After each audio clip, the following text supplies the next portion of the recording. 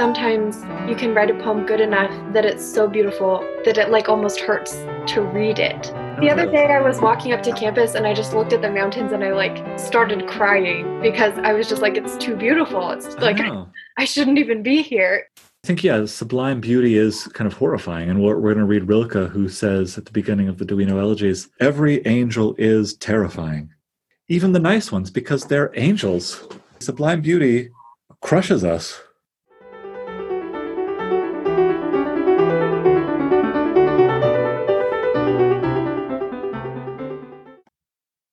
Hello, everyone. In today's class, you'll hear a discussion between me and Cozy about the poetry of W.B. Yeats. And at the end of this recording, I'll give you an optional writing prompt that will help you learn to think via a poetic form.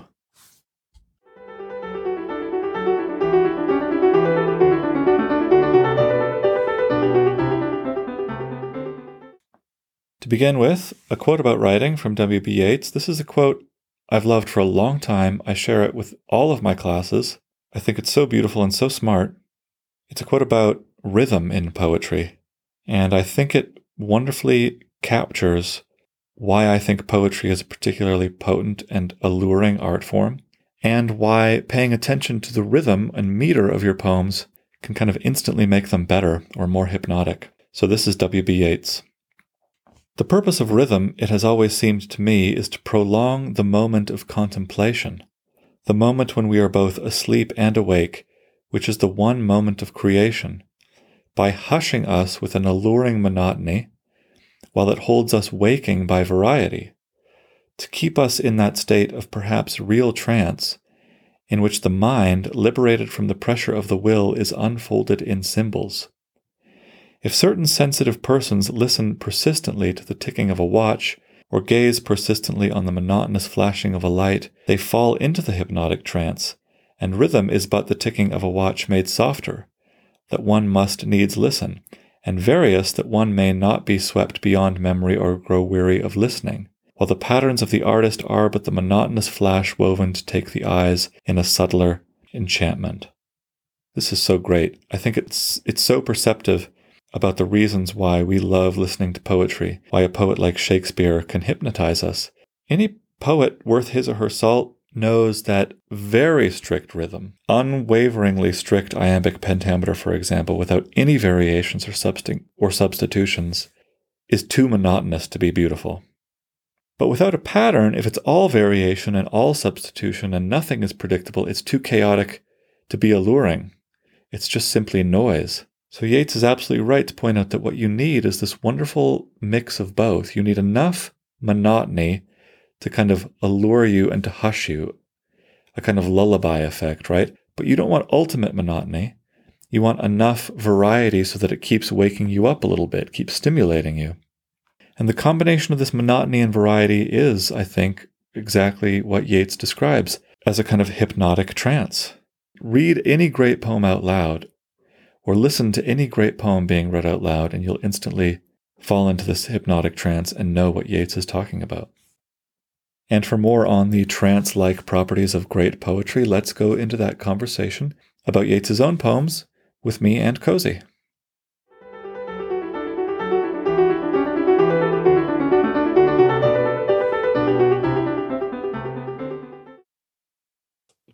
Hi, Cozy. Hi. How are you? Good, how are you? I'm doing well. Thank you for being willing to do this. I think they're better. I just finished chatting with another student in my other class, recording a podcast for that class, English 218.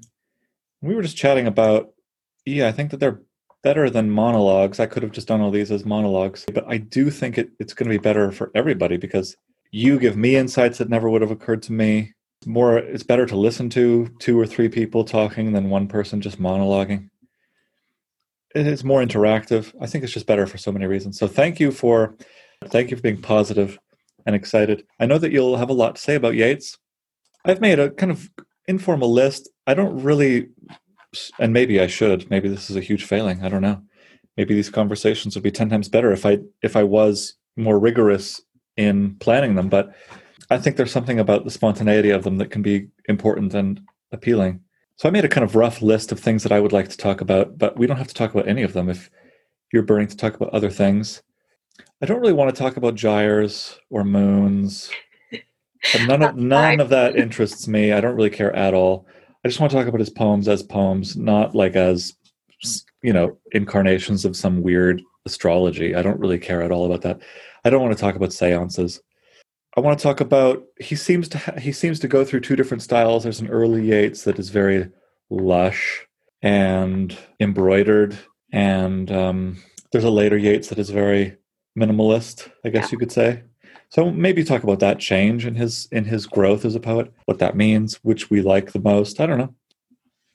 I want this to be a conversation. I have some questions and I ask them. It sounds like I'm asking you, but I'm really asking us. I don't want this to be like an interrogation. So if you have questions for both of us, please pose them. Okay. Having said that, I'll ask you, I think the best, most important question about any piece of writing is, what did you like the most about it?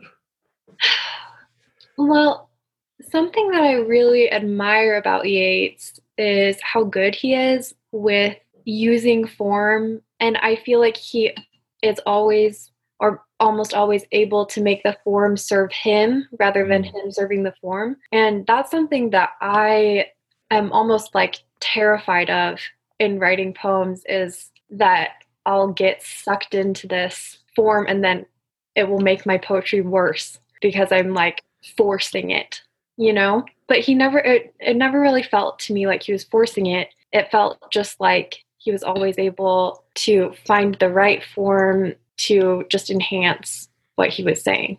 I think that's my favorite thing. I'm so right. I mean, you could say this about probably most great poets, but they make it look so easy.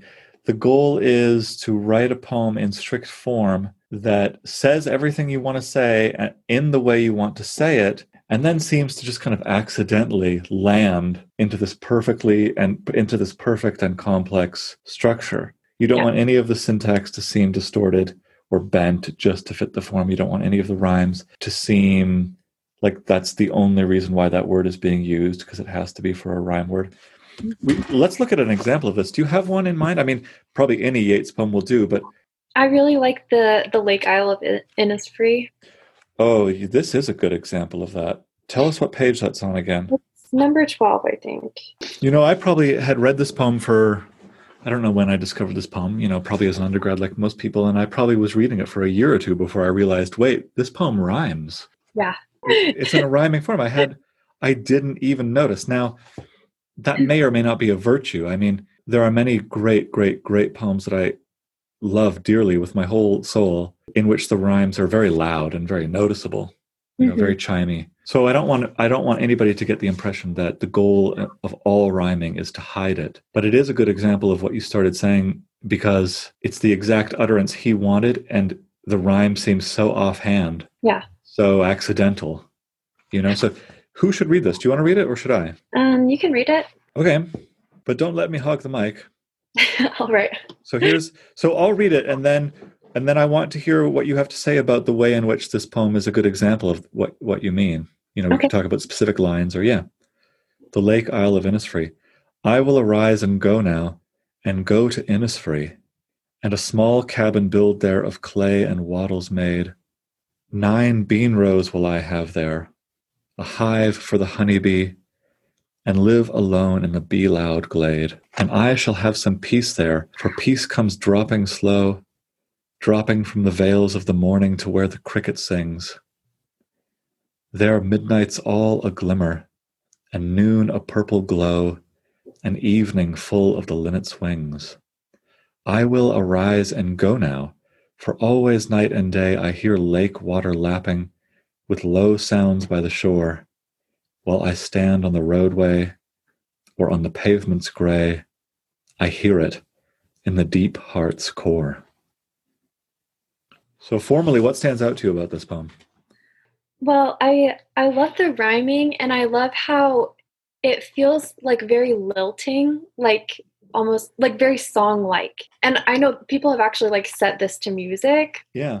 I've looked it up on YouTube, and it's pretty cool. And it kind of reminds me of like one of my weird secret passions is that I love listening to like Irish folk music. Oh, that's great.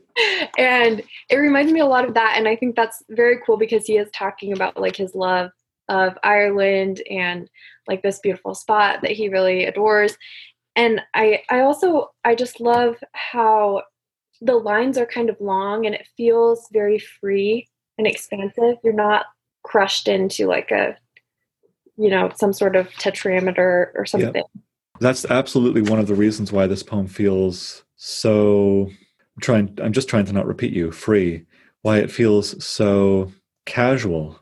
It's an utterance that feels so unbounded and unhampered. Yeah. Like dropping from the veils of the morning to where the cricket sings is a line. You mentioned the lilting rhythm. It's not really in strict iambic form. I mean, it's not at all in strict iambic form. Dropping from the veils of the morning to where the cricket sings. There's more unstressed syllables in that line than stressed syllables. Mm-hmm. And there seems to be no real strict regular pattern in terms of stressed versus unstressed syllables. 9 bean rows will I have there, a hive for the honeybee, lots of variations in. It's not one stressed and then one unstressed and it's not even one stressed and 2 unstressed and 1 stressed and 2 unstressed. He's giving himself a lot of wiggle room. Yeah. So long lines and also line variation. Some lines are way shorter, like half the length. So the lines are long or they're short. They have a lot of stresses or they have a lot of unstresses. So he's really good at variation. Yeah. And all of these things, give this poem a wonderfully watery, and it is a poem about a lake, or an island on a lake. And that sound is absolutely captured.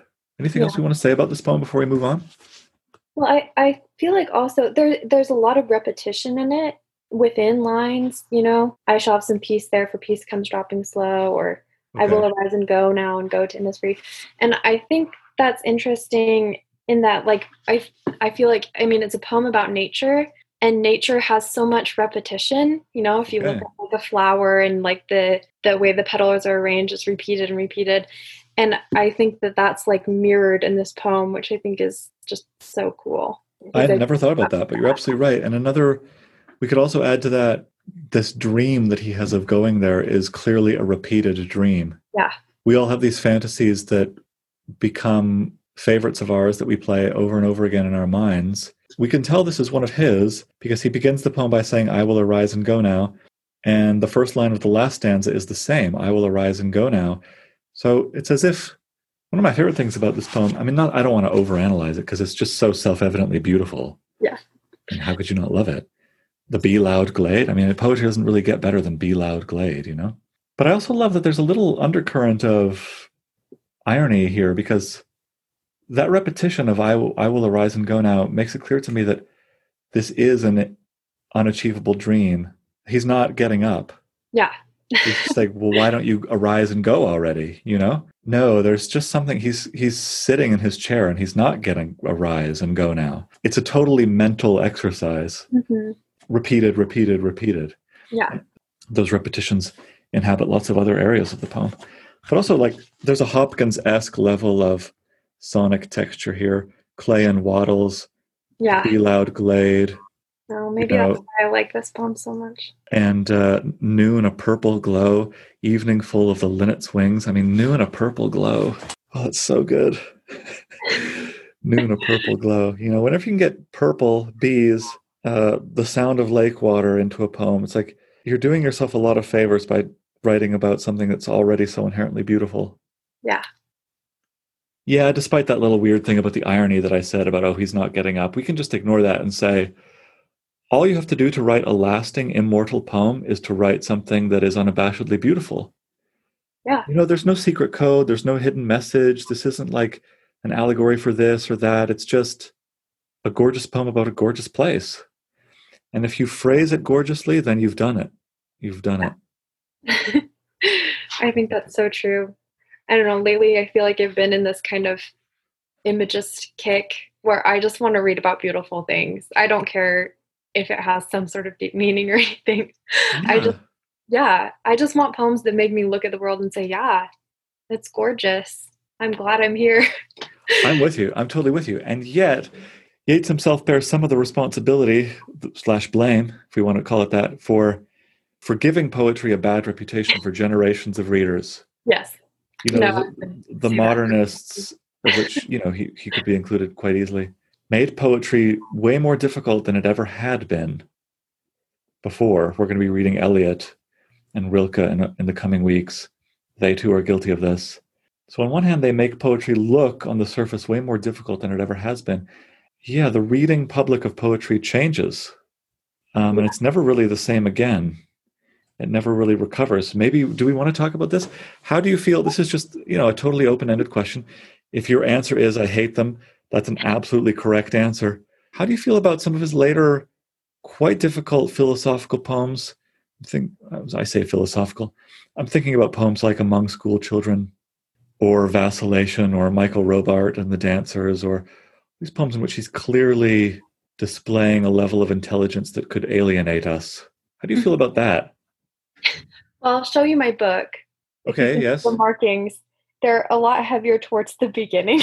Very good, yeah. I did not like them quite as much.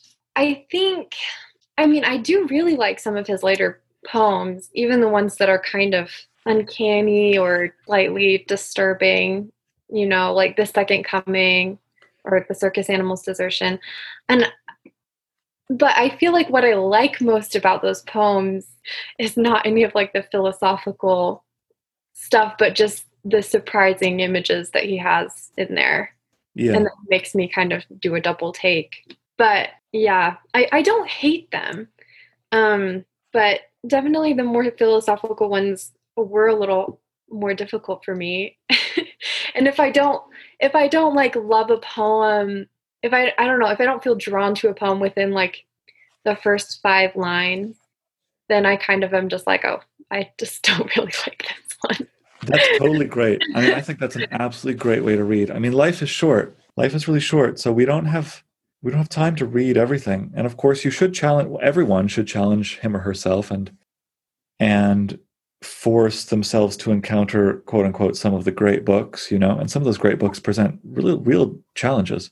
But yeah, for the most part, I'm not kind of rambling, and this is kind of a tangent, I'm sorry, but yeah, poetry is for pleasure. Poetry is for pleasure. Yeah. We must not ever forget that. So you're not obligated to read poems that don't give you pleasure. Yeah.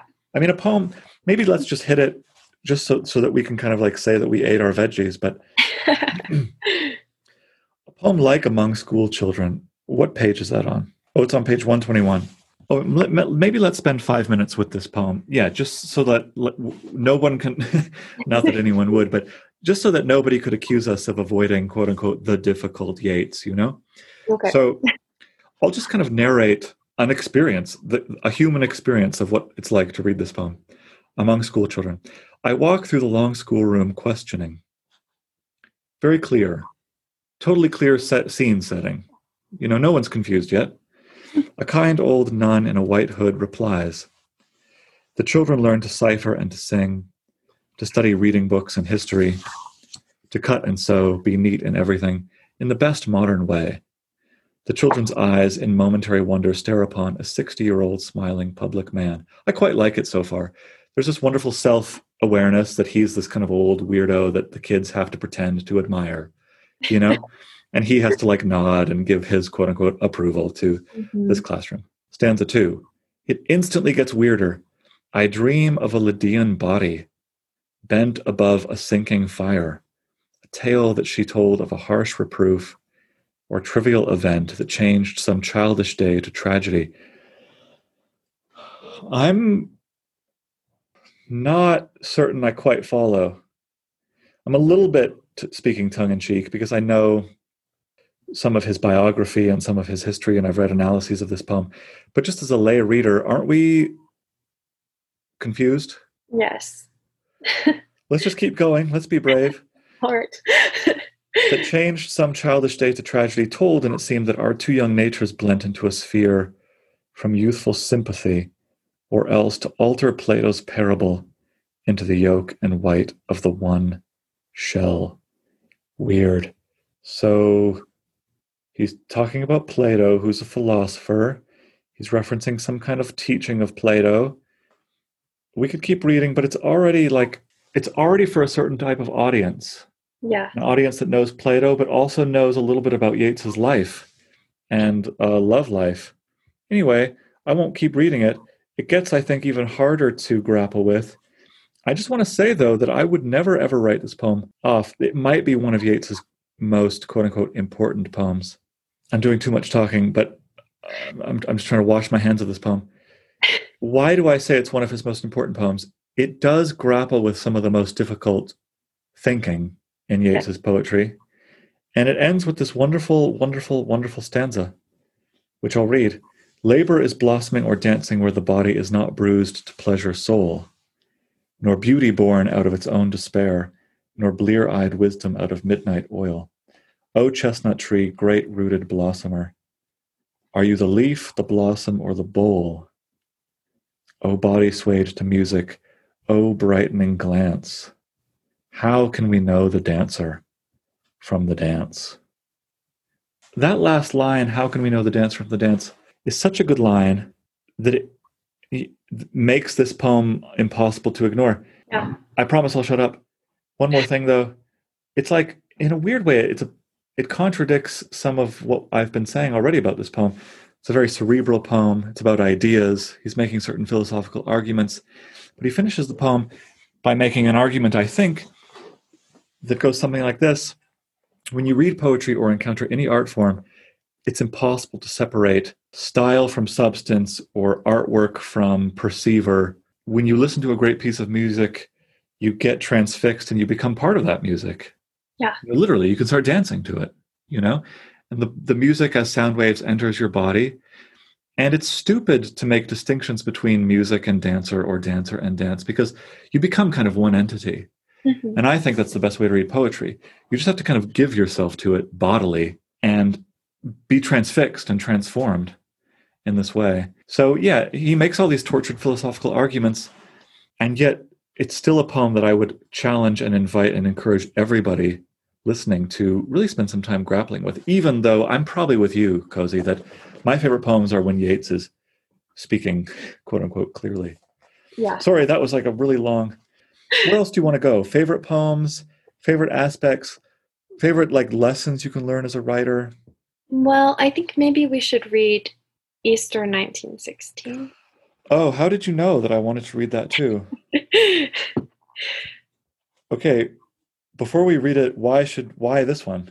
Well, I feel like this is one where Yeats is being really honest, really brave with facing his emotions and facing what's happening. I mean, it's about people that he knows who have been killed and trying to like liberate Ireland or something like that. I don't know. That's right. Yeah, that's right. But, you know, it's something he feels really, really deeply about. And when I was reading this poem, I feel like there would be a temptation to make it so glossy and perfect. And, you know, when you eulogize people, you talk about all the good things they did, but he's just very honest about how these people were human, but there's still just so much sorrow over their loss. And I don't know. I don't know if I could write a poem that's that brutally honest in all aspects. I don't know if I could either. It takes a willingness to endure being hated by people who you love and respect. You're exactly right. It's an elegy for people who died in, say, a good cause, but Yeats even puts the notion of good cause under the microscope and interrogates that. Was it a good cause? It's one of my favorite moments near the end of the poem. It's an elegy for people that certainly the country of Ireland expected Yeats to unabashedly admire and praise. Mm-hmm. But he refuses to do that. So obviously it kind of ticked off England because he's writing a poem in their honor to begin with, these Irish rebels. It ticked off Ireland too because he's not saying that they are unambiguous heroes. Mm-hmm. So honesty, if we were making a list of why William Butler Yeats is a great poet, or a list called what we can learn about how to write great poetry from William Butler Yeats, honesty. Yeah. Be willing to say ugly truths. Mm-hmm. Ask questions that you can't answer. Mm-hmm. I mean, if you... Be honest about what you don't know. Yeah, be honest about what you don't know and make poems out of what you don't know. Don't make poems out of what you know. Make poems out of what you don't know. Yeah. If you got a PDF of this book and clicked Control F and searched for question marks, I bet you'd find that Yeats uses the question mark more than any of his contemporaries. He loves the question mark. Yeah. He loves asking questions. He'll compose whole poems just out of questions. And these poems don't often end with answers because he knows that the questioning is itself, the questioning is where the drama lies. Yeah. You know? Easter 1916. I have met them at close of day, coming with vivid faces from counter or desk among gray 18th century houses. So, he's by them, I have met them. He's talking about these dead people who have fallen. Yeah. He knew them. I have passed with a nod of the head or polite meaningless words, or have lingered a while and said polite meaningless words, and thought before I had done of a mocking tale or a gibe to please a companion around the fire at the club, being certain that they and I but lived where motley is worn. All is changed utterly. A terrible beauty is born. That woman's days were spent in ignorant goodwill. So now he's talking specifically about these Irish rebels, that man, this woman. These were people who were kind of executed brutally, heartlessly, without a fair trial by English soldiers. So there's a lot to be mad at here. That woman's days were spent in ignorant goodwill, her nights in argument until her voice grew shrill. What voice more sweet than hers when, young and beautiful, she rode to harriers? This man had kept a school and rode our winged horse. This other, his helper and friend, was coming into his force. He might have won fame in the end. So sensitive his nature seemed, so daring and sweet his thought. This other man I had dreamed a drunken, vainglorious lout. He had done most bitter wrong to some who are near my heart, yet I number him in the song. He too has resigned his part in the casual comedy. He too has been changed in his turn, transformed utterly. A terrible beauty is born. Hearts with one purpose alone, through summer and winter seem enchanted to a stone to trouble the living stream, the horse that comes from the road, the rider, the birds that range from cloud to tumbling cloud. Minute by minute they change. A shadow of cloud on the stream changes minute by minute.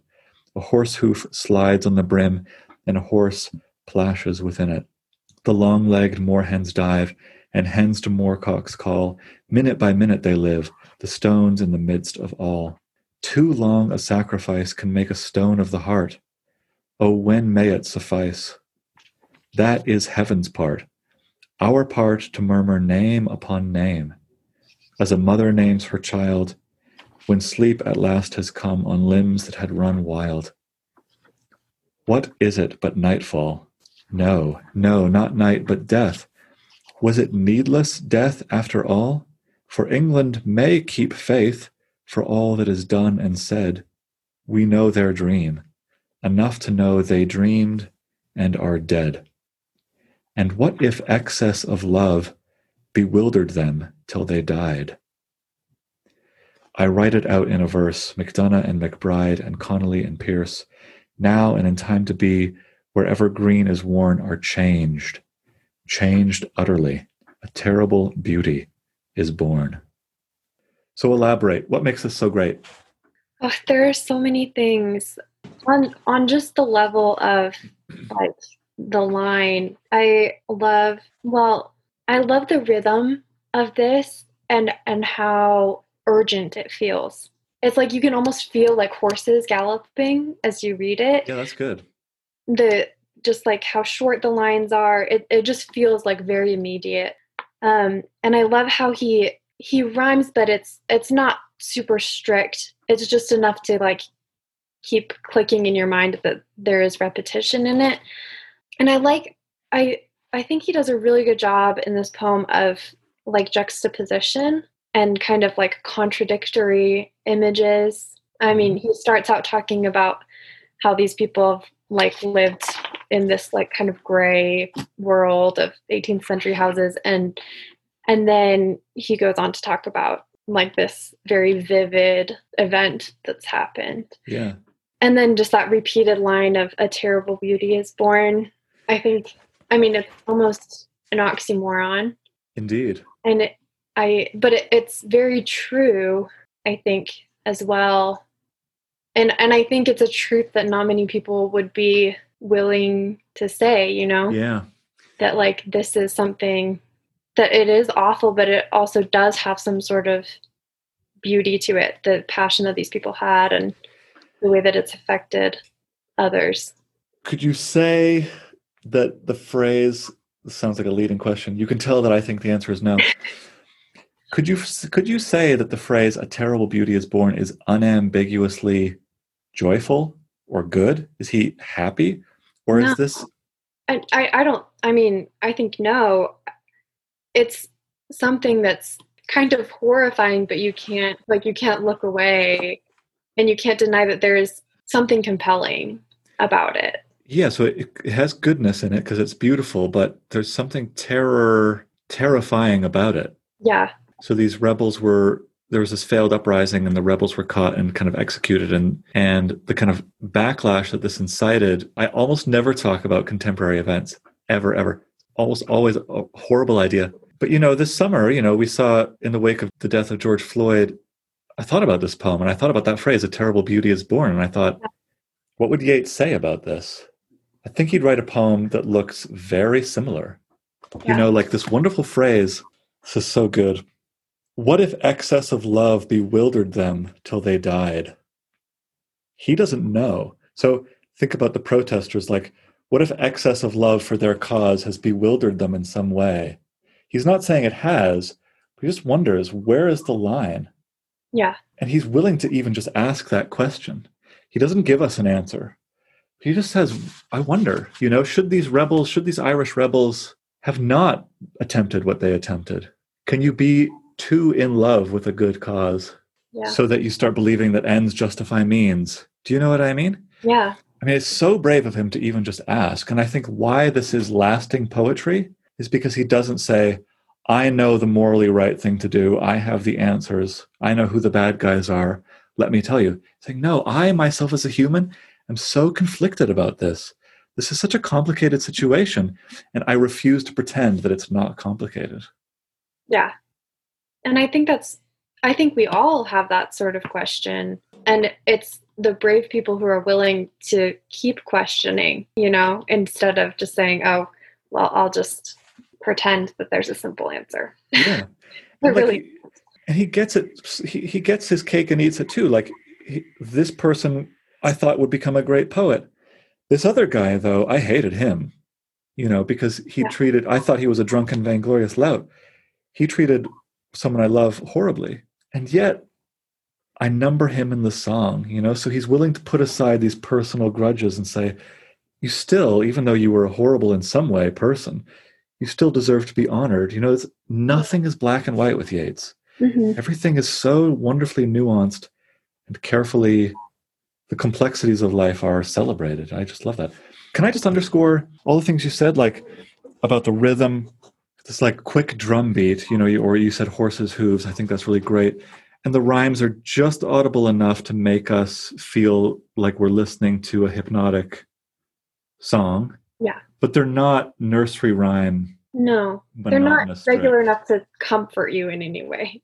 Oh, this is good. Say more about comfort or discomfort. Well, I think that there's kind of, when I was reading this, I kind of thought about like the uncanny, like Freud's theory about the uncanny. And it came up actually in several of his poems. But when I was reading that line about to murmur name upon name as a mother names her child when sleep has come. I love that so much.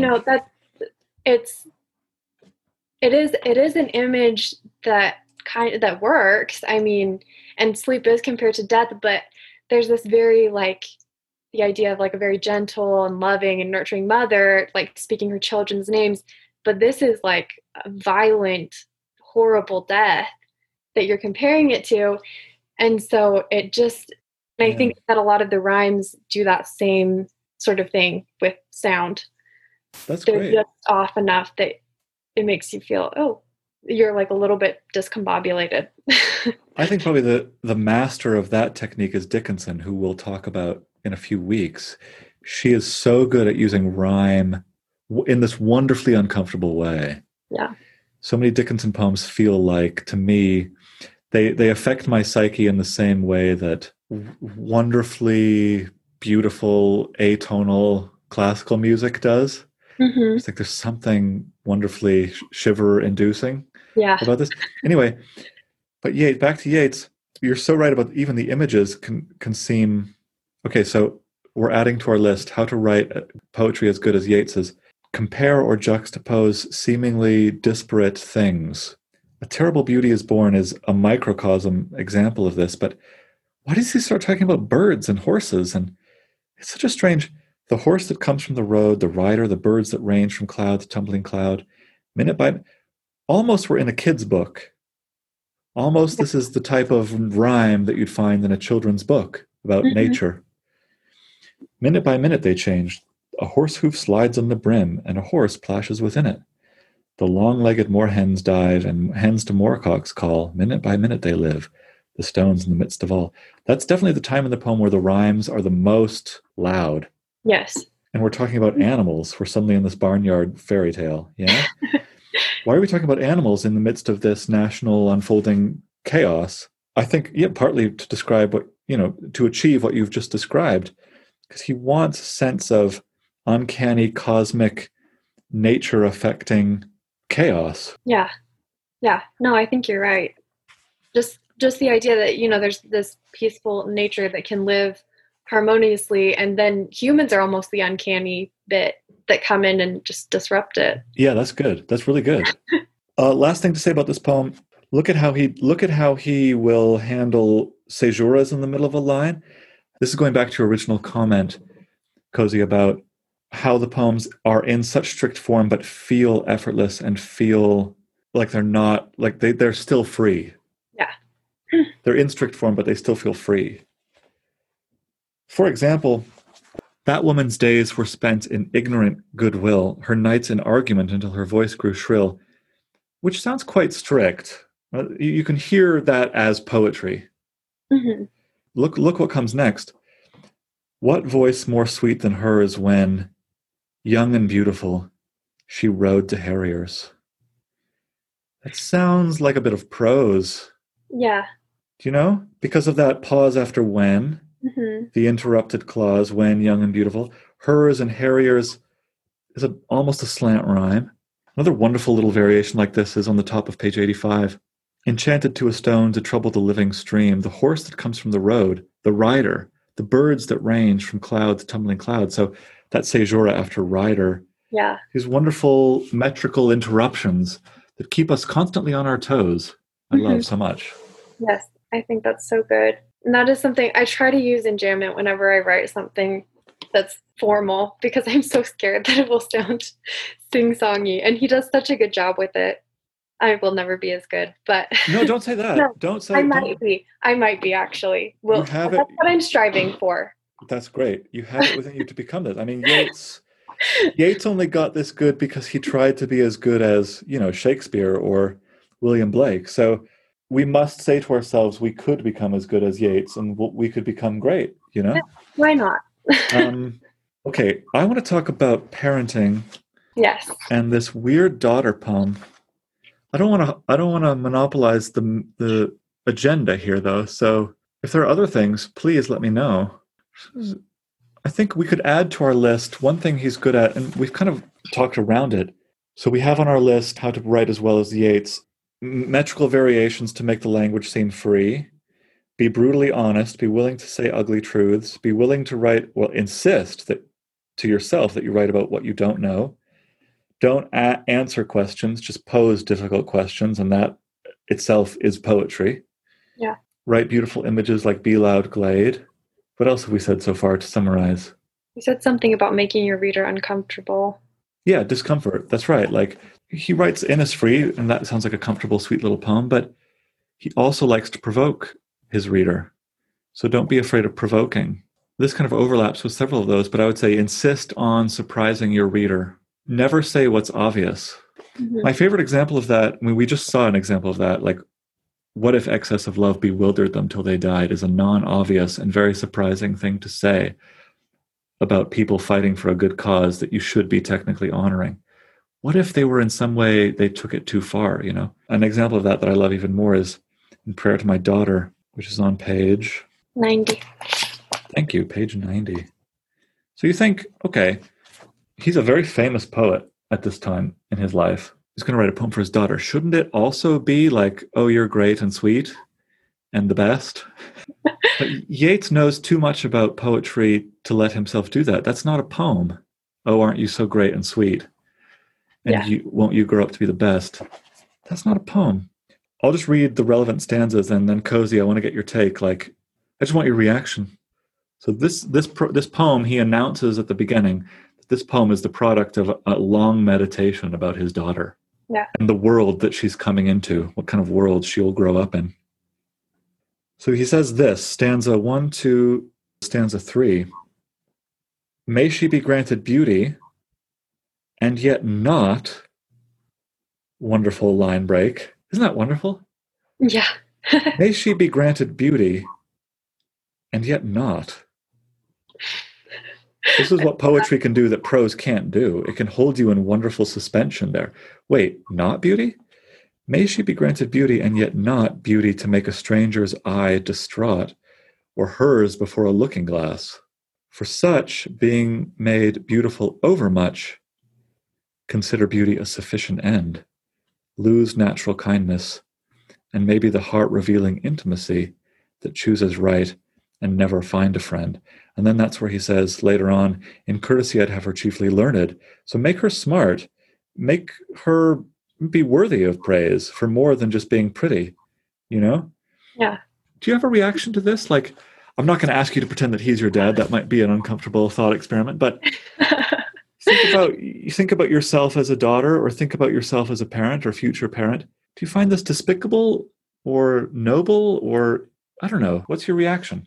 Well, I don't know. I mean, I think everybody wants to be pretty. So I could see maybe his daughter reading this and being like, Dad, why would you, Yeah.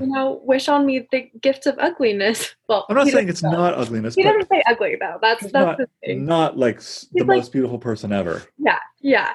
And I mean, I don't have kids, but I can see where he's coming from because I've known people who are really attractive and have no personality because all they need to get friends and attention is to be attractive. And He says like, I don't want the looking glass to become your goal, the mirror. Like, yeah.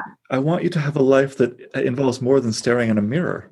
Well, and I think it's a little bit harsh, I guess, in a way. Maybe it's just his brutal honesty coming through again, because I feel like there's probably no parent that only wants their kid to be beautiful and that's the end, Right. And maybe if you could be gorgeous and also very smart and, funny and happy and good to be around, then that would be lovely. But I don't know how often that is that happens. Maybe I'm being very cynical now. I don't know. No. I think you're right. I think I think you're right to say that he's just saying what every parent would admit, which is that every parent would want their children to grow up with goals that are higher than physical beauty. Yeah. But not everyone would say this in writing as a famous poet. Like, everyone will read this poem. Everyone will read this. His daughter will know that everyone read this poem. And he's saying, I don't want you to be too beautiful because it's a kind of danger. It's a kind of trap. Kind of a curse. I don't know. Just this poem and Easter 1916 and all his poems really, it just gives me the sense that Yeats either doesn't give a crap about what other people think about him, or he's just brave enough to care, but to decide that it's not important. I think it's got to be a mix of both. Like, of course he cared. And if you read his biography, you know that, he wanted attention and recognition for his poems just like any of us would. But I think one thing that separates the great poets from the non-great poets is that the great poets make their art a priority and are willing to do anything it takes, even if it means making enemies or getting disapproval among their peers, They're willing to put anything into a poem that it takes to make that poem great. I was listening, this might sound like a tangent, but I promise it's related. I was listening to the Stevie Wonder song, Isn't She Lovely? I don't know if people know this song or listen to this song anymore. Really, really great song. Isn't She Lovely? And it's about the birth of his daughter, Stevie Wonder's daughter. I was listening to it and it instantly made me, and I was thinking about our upcoming conversation. I thought, oh, this is a kind of version of Prayer for My Daughter. And the lyrics are, isn't she lovely? Isn't she beautiful? I can't remember. She's precious. She makes the world, I'm now slightly paraphrasing, a brighter place, all this stuff, just like from line by line, nothing but sentimentality and triteness and cliche. And yet it's a great song with a capital G. Yeah. So I'm thinking, how is it that you can write a great song with a capital G and the lyrics can be bad? The lyrics from a poetic standpoint can be bad. And I'm not sure I have total answers to this question yet. I mean, the music, of course, we listen to songs for their music, but the music does something to those words. This is now a tangent inside a tangent. I'm really sorry, but my son is obsessed with snakes and venomous snakes. And he just recently learned that you make anti-venom from venom. So now what he wants to be when he grows up is like a rattlesnake milker. He wants to go find snakes and like milk them for their venom. That sounds amazing. Interesting life choice. But he just is totally fascinated with this fact that anti-venom is made from venom. Yeah. And I promise this relates. There's something about the wonderfulness of the music of that song. That the music of that song is so good. It transforms lyrics which on a page would look so bad. They become a necessary component to that song. Do you know what I mean? Like the lyrics couldn't be otherwise, or that song wouldn't be as good. I don't know if I'm making any sense. So the music kind of transforms the cliche venom into this wonderful anti-venom. That song becomes this just wonderful, glowing, joyous, exuberant anthem, of happiness. Yeats is not writing a song. Yeats's work exists on a page. And I think on a page, you can't get away with saying, aren't you lovely? Aren't you beautiful? You make the world a better place. Because it's cliche. You have to surprise your reader. You have to say the non-obvious. That was kind of a long tangent, but I bring it up because I think lots of us, as we begin to write poetry, think that it's the same as song lyrics. Yeah. And I think that we get a lot of our inspiration for our poems from song lyrics. And I just think that there should be this total separation of church and state between song lyrics and poetry. I think you're right. I can't write song lyrics to save my life. But when I started writing poetry, I did write very song-like poetry. Of course, this was when I was in like 4th grade, so it was just bad all around, but they were very rhyming, and I used words that sounded like they were out of the hymnal. Oh, yeah. Well, that's because what you knew. I mean, this is a great story because it illustrates this concept that whatever you surround yourself with is what will come out of you. Yeah, absolutely. Just print off the lyrics of any song that you love and read them, and you'll kind of cringe with embarrassment. Like, I like this? But of course, as a song, it's a totally different art form. Yeah, you can kind of learn. There might be a little bit of overlap. Yeah, Bob Dylan, people are screaming into their earbuds. Bob Dylan won the Nobel Prize. But there are only like 4 Bob Dylan songs whose lyrics could exist in the world as poems. I think that that's true. Yeah. Anyway, what else do we want to talk about? Let me look at my list. But if you have something else, please let me know. Should we talk about revision? Like Yeats, 9 years later. So there's this very famous poem, Sailing to Byzantium. You'll know this poem, right? What page is this on? Page 102. Absolutely one of Yeats's, top 3 most famous poems. Page 102. That is no country for old men. The young in one another's arms, birds in the trees, those dying generations at their song. The salmon falls, the mackerel crowded seas. How great is that? The mackerel crowded seas. I think that's my favorite line in this. So good. Mackerel crowded seas. I just love it so much.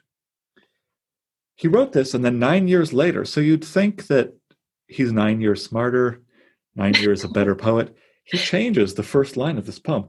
The line that I just read and the line that editors continue to print is not what he wanted 9 years later. He changed it to, old men should quit a country where the young in one another's arms, etc., etc. So 9 years later, he changed it from that is no country for old men to old men should quit a country where the young, that's the first line. kind of instantly worse. So, I mean, we could talk about what makes that worse, and maybe we should, but the general broader question is, oh dear, can we not trust ourselves as poets? Well, maybe that's why you have workshop. I don't know who Yeats was sharing poems with. I mean, Ezra Pound, I guess. Do you have any advice or tips or strategies for gaining confidence in your own choices as a writer? Yes, workshop, but surely one should still strive for some level of self-trust. Yeah, I don't know. this is actually something I have a really hard time with. I will admit, I absolutely hate revising my poems because they kind of just, I'll sit down and write when I feel in a poetic mood and it'll just come out of me. And I'm like, oh, it's my baby. Like, Yeah, I just don't want to hurt it. I don't want to cut off anything, yeah, want to change anything because that is what came out of me when I was in that space and in that mindset. And it feels really organic.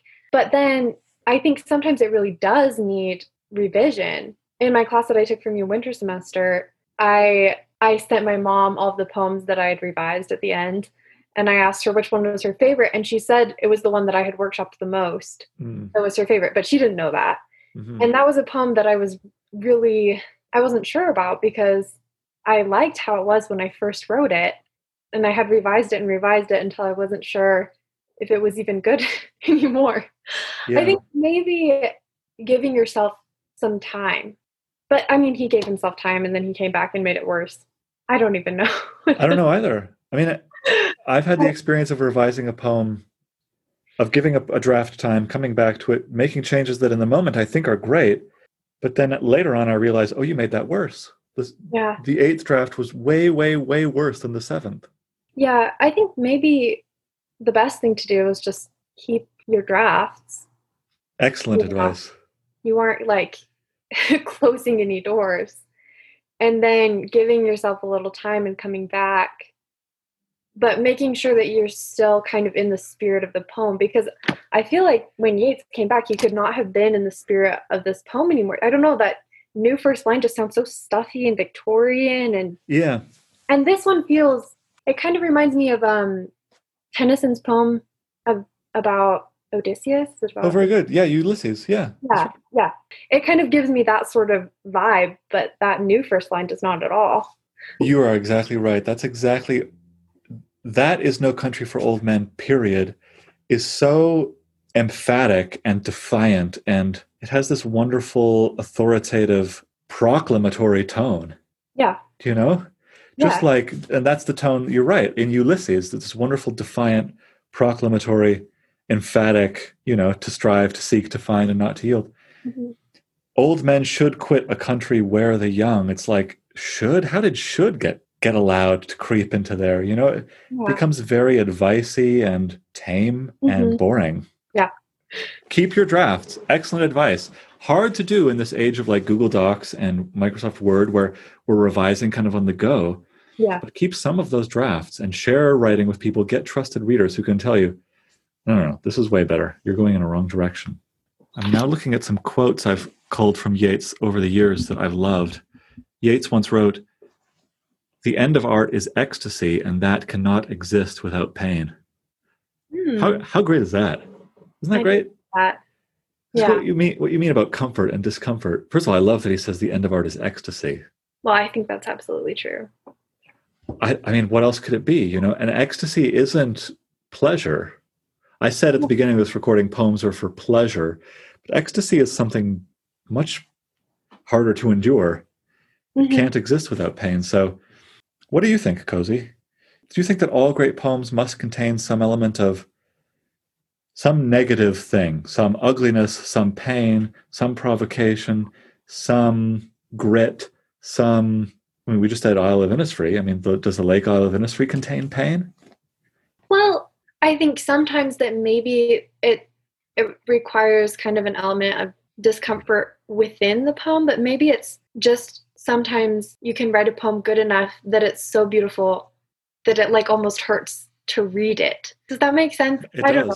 No, the other day I was walking up to campus and I just looked at the mountains and I like started crying because I was just like, it's too beautiful. It's like, I shouldn't even be here, And I think maybe the Lake Isle of Innisfree is kind of like that, that it's so beautiful that you're just like, I need to be there, but you can't. Yeah. And maybe that's the pain for Yeats too, is that he wants to be there and he's longing to be there and he isn't there. This is true. I mean, that is an element of pain in that poem. But I think, yeah, sublime beauty is kind of horrifying. And we're going to read Rilke, who says at the beginning of the Duino Elegies, he makes another kind of proclamatory statement. He announces, every angel is terrifying. Period. It's one of the best sentences in Rilke. Every angel is terrifying. Even the nice ones, because they're angels. So beauty, intense beauty, sublime beauty crushes us. Yeah. You know, it's not always comfortable.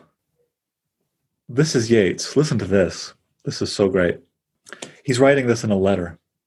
This is actually one of my most favorite recent finds. I found this maybe 4 or 5 months ago. He says, I can't remember who he's writing to. It doesn't matter. Do you suppose for one moment that Shakespeare educated Hamlet and King Lear by telling them what he thought and believed? As I see it, Hamlet and King Lear educated Shakespeare. And I have no doubt that in the process of that education, he found out that he was an altogether different man to what he thought himself and had altogether different beliefs. So good. I can't stop reading that. So I just want to pick your brain about the relationship between the poet and the poet's work and how to make sure that you are constantly being taught by your work or constantly letting your work surprise you. I think that art is sometimes a space where we can allow ourselves to entertain ideas that we wouldn't otherwise. Does that make sense? Like, yeah. If you're writing a poem, you can say things that maybe you would never think to yourself because it's a poem and it's art and it's just in kind of this other world. You're able to kind of distance yourself from it a little bit in a way that allows you, I don't know, to get outside of your comfort zone, to get outside of your preconceived ideas or, you know, the norms or whatever it is, and kind of just see the world from a different perspective. Like authors who write poems from like the perspective of the other gender. Yeah. Like J.K. Rowling writing Harry Potter, you know, and she has to get inside the mind of this teenage boy. Right. That's maybe a bad example, but no, I think it's a fine example. But I think, you know, if you have a character, and maybe this is even a little bit what Herbert was doing with Mr. Cogito, I don't know, but like you kind of create this person who can have different thoughts from you, and maybe that's just the speaker of your poem. Right. But then you allow yourself to kind of think about things in a way that you normally wouldn't. And it doesn't have to mess with your identity, but then when you're done, you can go back and look at it and maybe revise your beliefs. It's always good when our preconceived notions and biases and beliefs are interrogated a bit. We don't want to walk through the world with uninterrogated opinions. The more interrogated our opinions are, the closer we arrive to anything like truth, right? Yeah. But also, it's just good art. Okay, we only have 1 minute, but what you've said is so great. Deserves, you know, a whole nother hour of elaboration. Art is exactly that. It's an alternate zone. It's like a game. Yeah. There's this great book called Homo Ludens, the author of which I'm blanking on. But he talks about play in human evolution and human societies, play and games. And he makes the point that play and games exist outside of culture, but inform culture. So if you think of a football game, you go there and you do this weird dance, and the rules are different. It has its own rules, and it has literally its own kind of sphere of operation. Yeah. And art is very much like that. You go into a poem, and it's like a stadium, and you get, like Mr. Cogito, you get to pretend to be somebody else. Mm-hmm. But what happens in that stadium, in that little arena of art or poem, will change the way that you look at the world when you come out of that stadium. You've learned a little bit more about this, a little bit more about that. What do I actually want? Like, you get to have conversations with yourself that you wouldn't get to in real life. What do I actually want for my kids? Yeah. And is it just all that normal, obvious stuff, or are there more conflicted desires? What do I actually think about this rebellion and those martyrs? And forcing yourself to ask those questions in that kind of separated play space, yeah, it does give you more permission to ask hard questions that you might not have the courage to ask otherwise. Hamlet taught Shakespeare, you know? Wow. I mean, constantly, what is the takeaway? When you're writing a poem, don't let yourself put down anything on the page that you already know. That's a good writing prompt. Yeah. Spend a month of your life, this is a month-long writing prompt, spend a month of your life in which you are forbidden from writing down anything that you already know. Wow. A lot of question marks. You'd be writing poems with lots of question marks. Cozy, I'm sorry, I probably talked too much. I really apologize. Last words, final thoughts, other poems? I Probably have to go, but mean, I think that was good. I think it's a good ending place. And I don't think you talked too much. Yeah. I'll, It was all I'll great. edit the recording to make it sound like I'm not such a mic hog. I'm really sorry. Good. Good. Well, Okay. good to chat. Thank you. Yeah. Bye. Bye.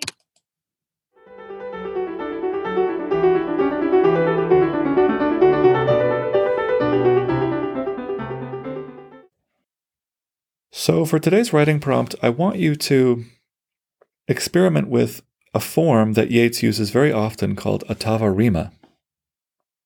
Ottava rima is originally an Italian poetic form, but it has been written in by many great English poets, including Lord Byron and W.B. Yeats. I think it's safe to say that Byron and Yeats are the two best writers of ottava rima in English, and it's an interesting comparison since their poetry couldn't be more dissimilar. This just goes to show you that a great poetic form is highly adaptable to all kinds of different voices and styles and tones. Byron is of course extremely hilarious and jocular, Yeats quite brooding and serious, and yet both of them can be right at home inside this form called ottava rima.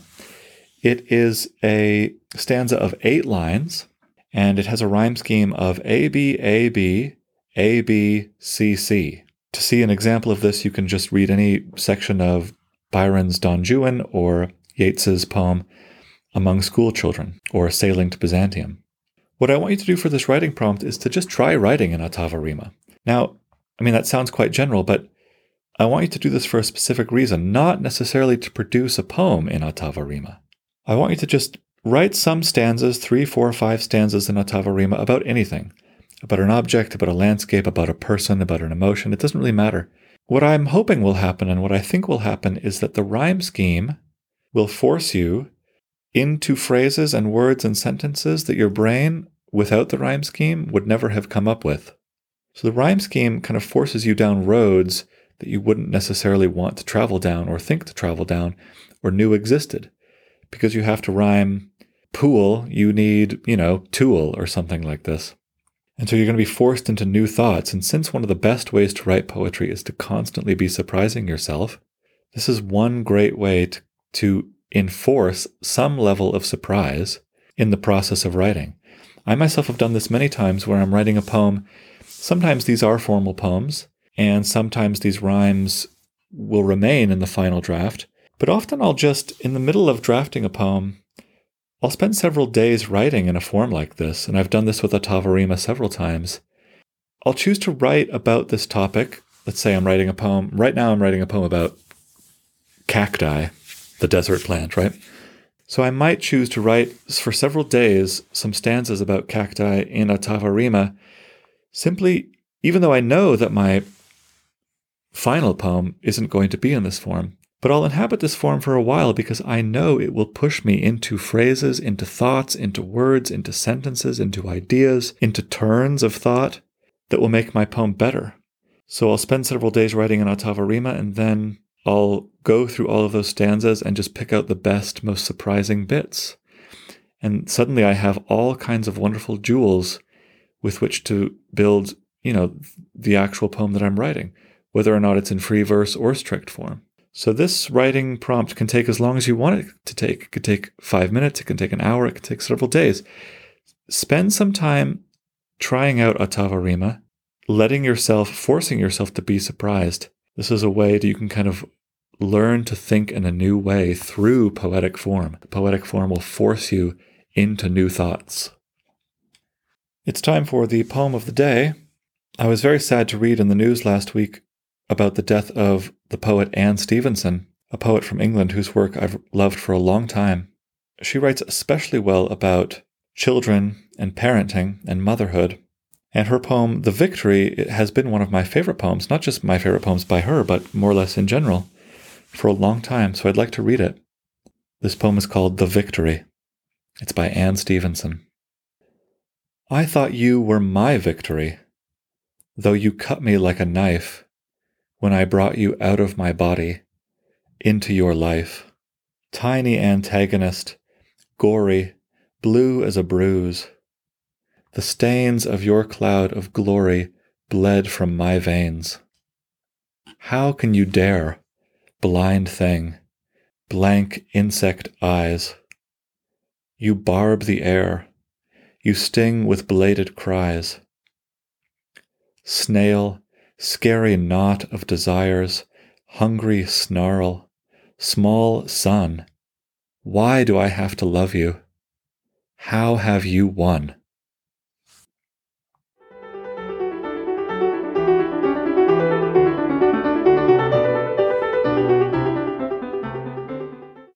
I hope you enjoyed that class about Yeats. The next one will be about the poetry of T.S. Eliot, specifically his Book 4 quartets. I'm really looking forward to that. In the meantime, keep reading, keep writing, try some Ottava Rima, and don't forget that you too have what it takes to become a great writer.